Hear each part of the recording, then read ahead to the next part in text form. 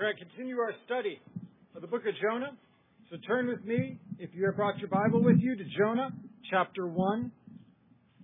Jonah chapter 1. Did Kevin also print it in the bulletin? Nope. So if you have your Bible with you, turn it to Jonah chapter 1. We're going to continue our study. And we're going to go back and start reading in verse 4 and then read to the end of the chapter. It says, "But the Lord hurled a great wind upon the sea, and there was a mighty tempest upon the sea, so that the ship threatened to break up. Then the mariners were afraid, and each cried out to his God. And they hurled the cargo that was in the ship into the sea to lighten it for them. But Jonah had gone down into the inner part of the ship and had lain down and was fast asleep. So the captain came to him and said, 'What do you mean, you sleeper? Arise, call out to your God. Perhaps the God will give a thought to us that we might not perish.' And they said to one another, 'Come, let us cast lots that we may know on whose account this evil has come upon us.' So they cast lots, and the lot fell on Jonah. Then they said to him, 'Tell us on whose account this evil has come upon us. What is your occupation? And where do you come from? And what is your country? And of what people are you?' And he said to them, 'I am a Hebrew, and I fear the Lord, the God of heaven, who made the sea and the dry land.' Then the men were exceedingly afraid and said to him, 'What is this that you have done?' For the men knew that he was fleeing from the presence of the Lord, because he had told them. Then they said to him, 'What shall we do to you that the sea may quiet down for us?' For the sea grew more and more tempestuous. And he said to them, 'Pick me up and hurl me into the sea, and then the sea will quiet down for you. For I know it is because of me that this great tempest has come upon you.' Nevertheless, the men rowed hard to get back to dry land, but they could not, for the sea grew more and more tempestuous against them. Therefore they called out to the Lord, 'O Lord, let us not perish for this man's life, and lay not on us innocent blood. For you, O Lord, have done as it pleased you.' So they picked up Jonah and hurled him into the sea, and the sea ceased from its raging. Then the men feared the Lord exceedingly, and they offered a sacrifice to the Lord and made vows. And the Lord appointed a great fish to swallow up Jonah, and Jonah was in the belly of the fish 3 days and 3 nights.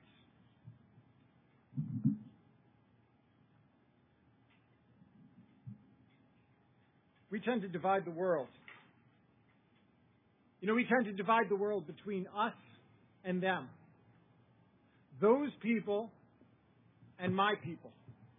Those people who are like me and those people who are unlike me. Those people who I should care about and those people about whom I do not need to care. And we can see that Jonah has divided the world as such. We remember that this book opened up with the word of the Lord coming to the prophet Jonah, who was a Hebrew, calling him to go to Nineveh, the capital of Assyria, to hated enemies of the Hebrews, and moreover to a place that was well known to be filled with violence and evil and depravity. And the Lord called Jonah to warn the people of Nineveh of a coming judgment upon evil. And so Jonah hears the call of the Lord, and he does go in the opposite direction. He charters a boat. Well, he gets on a boat towards Tarshish, which was the other side of the known world. And according to verse 3, it says he was trying to get away from the presence of the Lord. As if he could. As if any of us could. And why? Why would Jonah, an established prophet of the Lord, openly and willingly defy the word of the Lord and seek to flee from the very presence of the Lord? Well, at the end of this book, spoiler alert, we find Jonah's mission to Nineveh will be successful. And the Assyrians, when they hear the warning, they will repent of their ways. They'll turn to the Lord, and the Lord will mercifully relent from bringing judgment on their evil. And we will find that Jonah is not very happy about it. In fact, in Jonah chapter 4, he actually explains, "This is why I wasn't going to go, God." We find him praying in bitterness to God in Jonah chapter 4, verse 2. "Lord, is this not what I said when I was yet in my country? That is why I made haste to flee to Tarshish. For I knew you're a gracious God and merciful, slow to anger and abounding in steadfast love and relenting from disaster." I just knew you'd do something like this, God. Because Jonah has divided the world into us and them. into my people and those people. And those people do not deserve any type of favor or mercy from the Lord. And so Jonah's mad. We hear him yelling at the Lord going, I just knew you'd do something like this. You're supposed to extend mercy to people like me, but here you've gone and extended mercy to those type of people. But Lord, those type of people should just get what they deserve. They should just get what's coming to them. Those type of people, they'll simply never listen. They're not going to learn. They're too far gone. Those type of people, they're so unlike me and my people. There's us, and then there's them. And throughout the whole book, we see Jonah treat those from outside Israel as those type of people. He's dismissive, he's condescending, and he's utterly lacking in any compassion at all. Lord, just give them all what they deserve. And this is so obvious from all of Jonah's interactions with all the persons that he encounters from outside of Israel. In today's section, Jonah, by his own personal disobedience, has callously not only put his own life in danger, but the life of all these sailors in danger, and he doesn't care. He doesn't care. Jonah the prophet sleeps while all of the pagan sailors are busy working for the common good. All the pagans are praying to their gods. They're trying to lighten the ship's load to keep it afloat. They're working together towards this goal. And even if in the end all of their efforts are foolish or in vain, their actions clearly communicate, hey, we're in this together. But Jonah, he's asleep. He doesn't care. And it's obvious to everyone around him. I mean, when the captain confronts Jonah below deck, his words in verse 6 are meant as a stinging rebuke. What do you mean, you sleeper? Wake up! Arise, call to your God. Perhaps the God will give a thought to us that we might not perish. What's wrong with you? I mean, everyone else is trying to save the ship. Everyone else is working for the common good. And here you are sleeping. Don't you care? Don't you care about us? And whether or not that message was intentional, Jonah's actions clearly communicated to those around him, I don't care about you. I don't care. The pagan sailors seem more committed to the common good than does the Lord's prophet. And church, how about us? How about us? You know, in the late 70s, early 80s, there was a Christian musician by the name of Keith Green. He was an immensely talented musician who died tragically in a plane crash at only 28 years old. But the impact of his short life was disproportionate because of the large impact it had on Christian music. Because you see, his music was kind of like a gut punch to Christianity. He was a prophet who spoke the truth that people didn't want to hear then and we still don't want to hear now. And one of his most poignant songs was titled Asleep in the Light. And Keith Green sings, do you see all the people sinking down? Don't you care? Don't you care, or are you going to let them drown? How can you be so numb not to care if they come? You close your eyes and pretend the job's done. Open up and give yourself away. You've seen the need. Hear the cry. How can you delay? God's calling you. You're the one. But like Jonah, you run. He's told you to speak, but you keep holding it in. Can't you see it's such sin? The world is sleeping in the dark that the church can't fight because the church is asleep in the light. The church can't fight the darkness because it's asleep in the light. And church, is that true of us today? Are we asleep in the light of Christ while the rest of the world is rocked by a storm of fear? Jonah's asleep and the captain runs to him and he goes, don't you see? Don't you see all the people sinking down? Don't you care? Don't you care? Are you going to let us drown? And church, the same question might be asked to us today. Do we care? Do you care? How does the world know that we care? Because it's clear to these sailors that Jonah doesn't care. And consider in verses 7 and 8, there's no indication in verses 7 and 8 that Jonah ever responded to the rebuke of the captain. There's no indication Jonah actually prayed. Jonah's silent. And friends, his silence speaks volumes. And so does ours. He slept, he remains silent, while the storm continues to rage. Jonah's dismissive, he's condescending and utterly lacking in any compassion towards these pagans. We do not hear from Jonah until he's actually forced to speak. I mean, they cast lots on whose account the storm has come. It falls to Jonah, so basically he's forced into a corner. And immediately the sailors confront Jonah in verse 8. Tell us on whose account this evil's come upon us. What's your occupation? Where are you from? What's your country? What people are you from?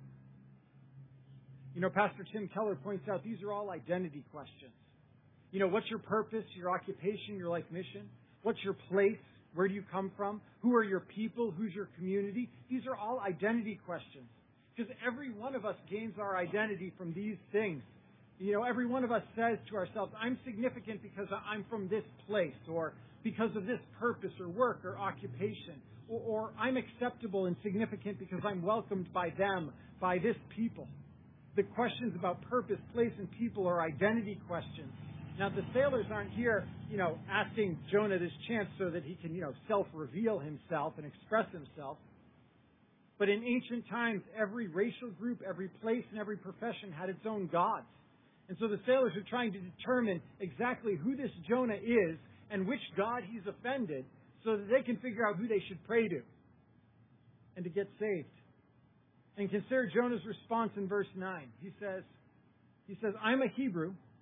I fear the Lord, the God of heaven, who made the sea and the dry land.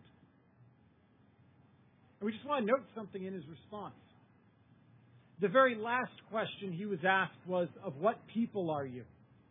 That was the very final question he was asked, but do you notice that's the first part of his response? I am a Hebrew. Now, in such a short book with so little recorded dialogue, I believe the author was careful in his report. So I don't think we're supposed to overlook that detail. When asked for his identity, his first response was not, I worship God. His first response was, I'm a Hebrew. In the forefront of his identity, his self-understanding was his ethnicity. More important than his mission, than his faith in God, than his purpose as a prophet, was his identity as a Hebrew. In fact, it seems that his purpose and his identity right now are in conflict. He's a prophet of God, called by God, but yet his identities come into conflict. And I'm a Hebrew is what's going to win. Because the Lord's commanded the prophet to go. However, it's been exposed that it's more important than his faith is that he's a Hebrew. And there's us. And then there's them. More important is his identity and his people. I'm part of those people as opposed to those people. And so Jonah's become exclusionary. He's divided the world racially, ethnically, us and them, good and bad, deserving and undeserving. His identity as part of a people is more important than his identity as a prophet or as a follower of the Lord. This is how Jonah justifies excluding, ignoring, diminishing, and dismissing the others. And church, how are we in danger of doing the same? Because any time you and I put an adjective in front of the word Christian, we're in danger of valuing some part of our identity more than our identity in Christ. I'm a black Christian, a white Christian, a conservative Christian, a progressive Christian. Anytime we put an adjective in front of Christian, we're putting in danger something being more important to our identity than our identity in Jesus Christ. Jonah put an adjective before worshiper of the Lord. I'm a Hebrew. That was more important. I'm a Hebrew first. His identity as Hebrew was more important than his identity as a follower and a worshiper of the Lord. And friends, we should be aware that right now there are powers in this world forcefully encouraging us to elevate such characteristics and to divide this world into us and them, good and bad. That this color, this race, this ethnicity is all and inherently good, and that one is all and inherently bad. There are cultural forces right now insisting that this world has a skin problem. But church, the Bible says we don't have a skin problem. We have a sin problem. And that our human problem goes much deeper than any melanin in our skin. Alexander Solzhenitsyn, reflecting upon his experiences as a prisoner in the forced labor camps of Stalin's Soviet Union, wrote, "The line separating good and evil passes not through states, not between classes, not between political parties either, but right through every human heart. The line separating good and evil passes not between skin colors, ethnicities, tribes, tongues, or nations. Our problem is not the melanin in our skin. The problem is our hearts full of sin. And as Martin Luther King Jr. prophetically declared, I have a dream that my 4 little children will one day live in a nation where they will not be judged by the color of their skin, but by the content of their character. Our problem is more than skin deep. Jonah found his identity in the wrong place. He was a Hebrew first. He divided the world by ethnicity, by tribe, tongue, and nation, us and them, good and bad, deserving and undeserving. And they dismissed, diminished, and ignored the other. But church, we cannot fall into this trap. We cannot do the same. For the gospel, the good news is that for those of us who have trusted, Jesus Christ, first of all, Jesus has come to deal not with a skin problem, but with our sin problem. Because persons of every tribe, tongue, and nation all stand equally guilty, sinful, and in need of forgiveness. The Apostle Paul, quoting from Psalm 14, wrote in Romans chapter 3, "What then? Are we Jews any better off than them? No, not at all. For we've already charged it all. Both Jews and Greeks, us and them, are under sin. As it's written, none is righteous, no, not one. No one understands, no one seeks for God. All have turned aside. Together they become worthless. No one does good, not even one. None will be declared guilty or innocent based upon skin, people, tribe, tongue, or nation, but all stand equally sinful before God. Our problem is deeper than the surface, and Jesus has come not to change our skin, but our sinful hearts. Our sinful hearts that divide, that dismiss, that ignore the plight of the other. He's come to forgive our apathy towards the suffering of another, and to humble our self-righteousness, and to ignite in us compassion for all. And more importantly, church, Jesus has come to give us a new identity found in Him. Our identity, first and foremost, is not to be found primarily in a people, a tribe, a tongue, or a nation, but in Christ alone. Paul wrote to the Galatians in Galatians chapter 3, verse 28, "There is neither Jew nor Greek, there is neither slave nor free, there is no male or female, for you are all one in Christ Jesus." And again, he wrote in the letter to the Ephesians chapter 2, verses 14 and 15, "For Christ Himself is our peace, who has made us, Jew and Gentile, both one, and has broken down in His flesh the dividing wall of hostility." And so he goes on in verse 15, "That He might create in Himself one new man in place of the two, making peace." See, Jesus has come to give us a new identity in Him, and that identity is above every other thing that might give us identity, every other thing that might give us purpose. That stands first in the list. We cannot put another adjective or descriptor above belonging to the Lord, above being in Christ.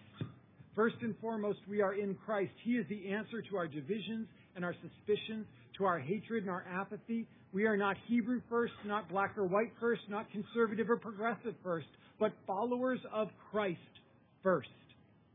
This is the gospel. But Jonah just didn't get it.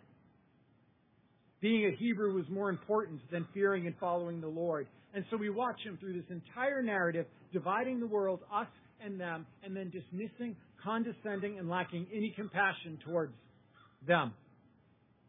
In fact, it's not even certain if Jonah's final act of self-sacrifice was motivated more by compassion or by resignation.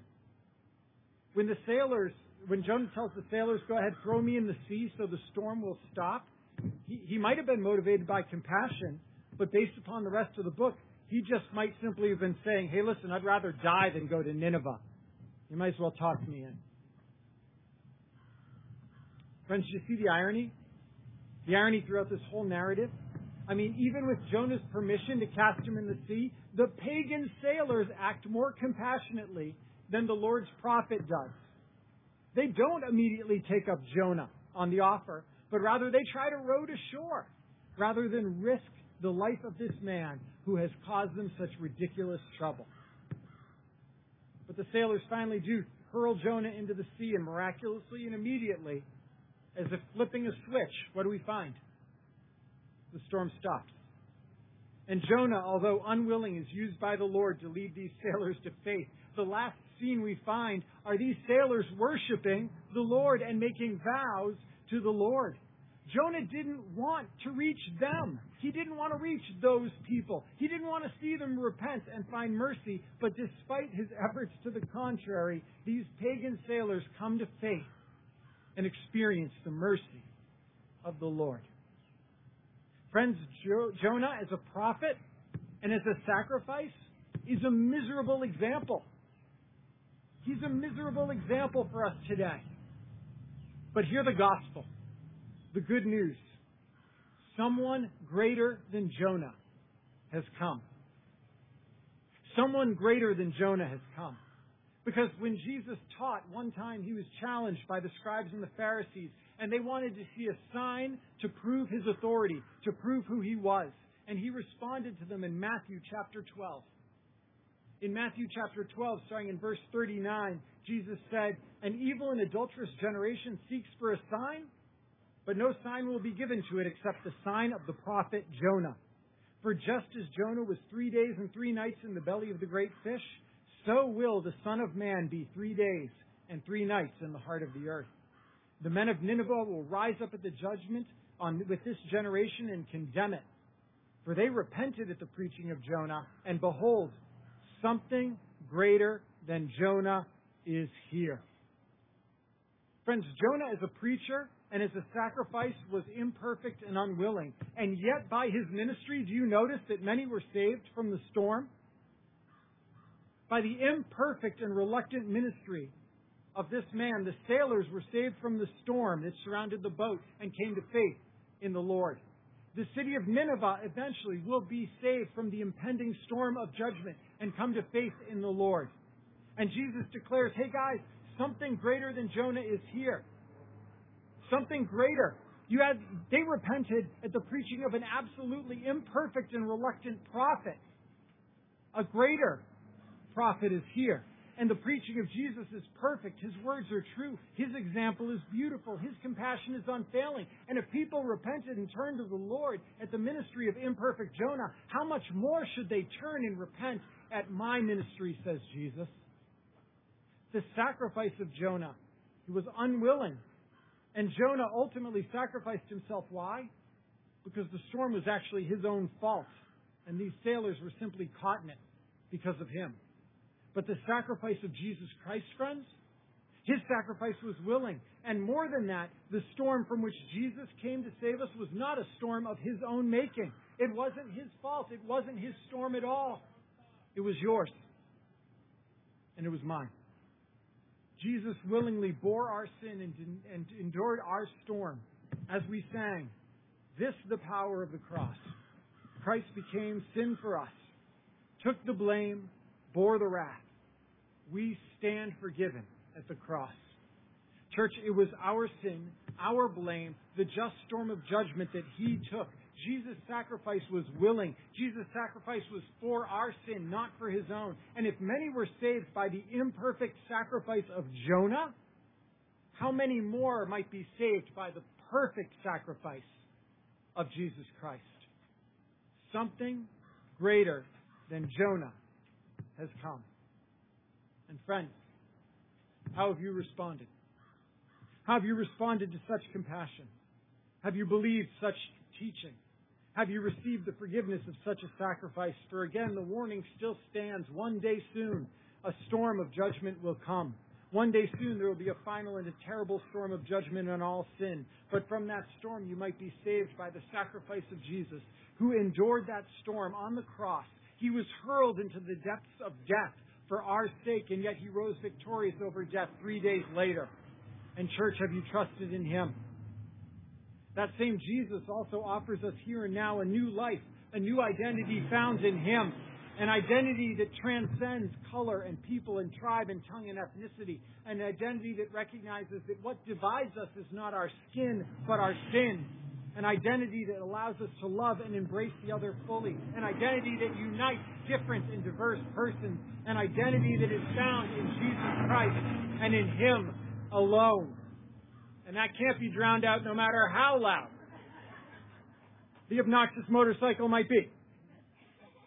Friends, something greater than Jonah and greater than all of our divisions is here. So, in what or in whom will your salvation be found? And church, in what or in whom will your identity be found? And church, will the world know that we care? Will the world know through us the compassion of Jesus Christ? Let's pray together. Father, thank you. Thank you, Lord, not for the example of Jonah. His was a miserable example. But thank you for the gospel that one greater than Jonah has come. One whose ministry and whose message were perfect. Whose compassion was unfailing and continues to be unfailing. One whose sacrifice was willing and complete, and not for himself, but for us. And Father, I pray that the church might be your representatives showing your compassion.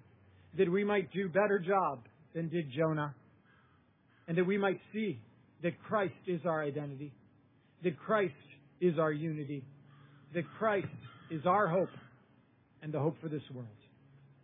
So Lord, glorify yourself in and through us, we pray. In Jesus' name, amen.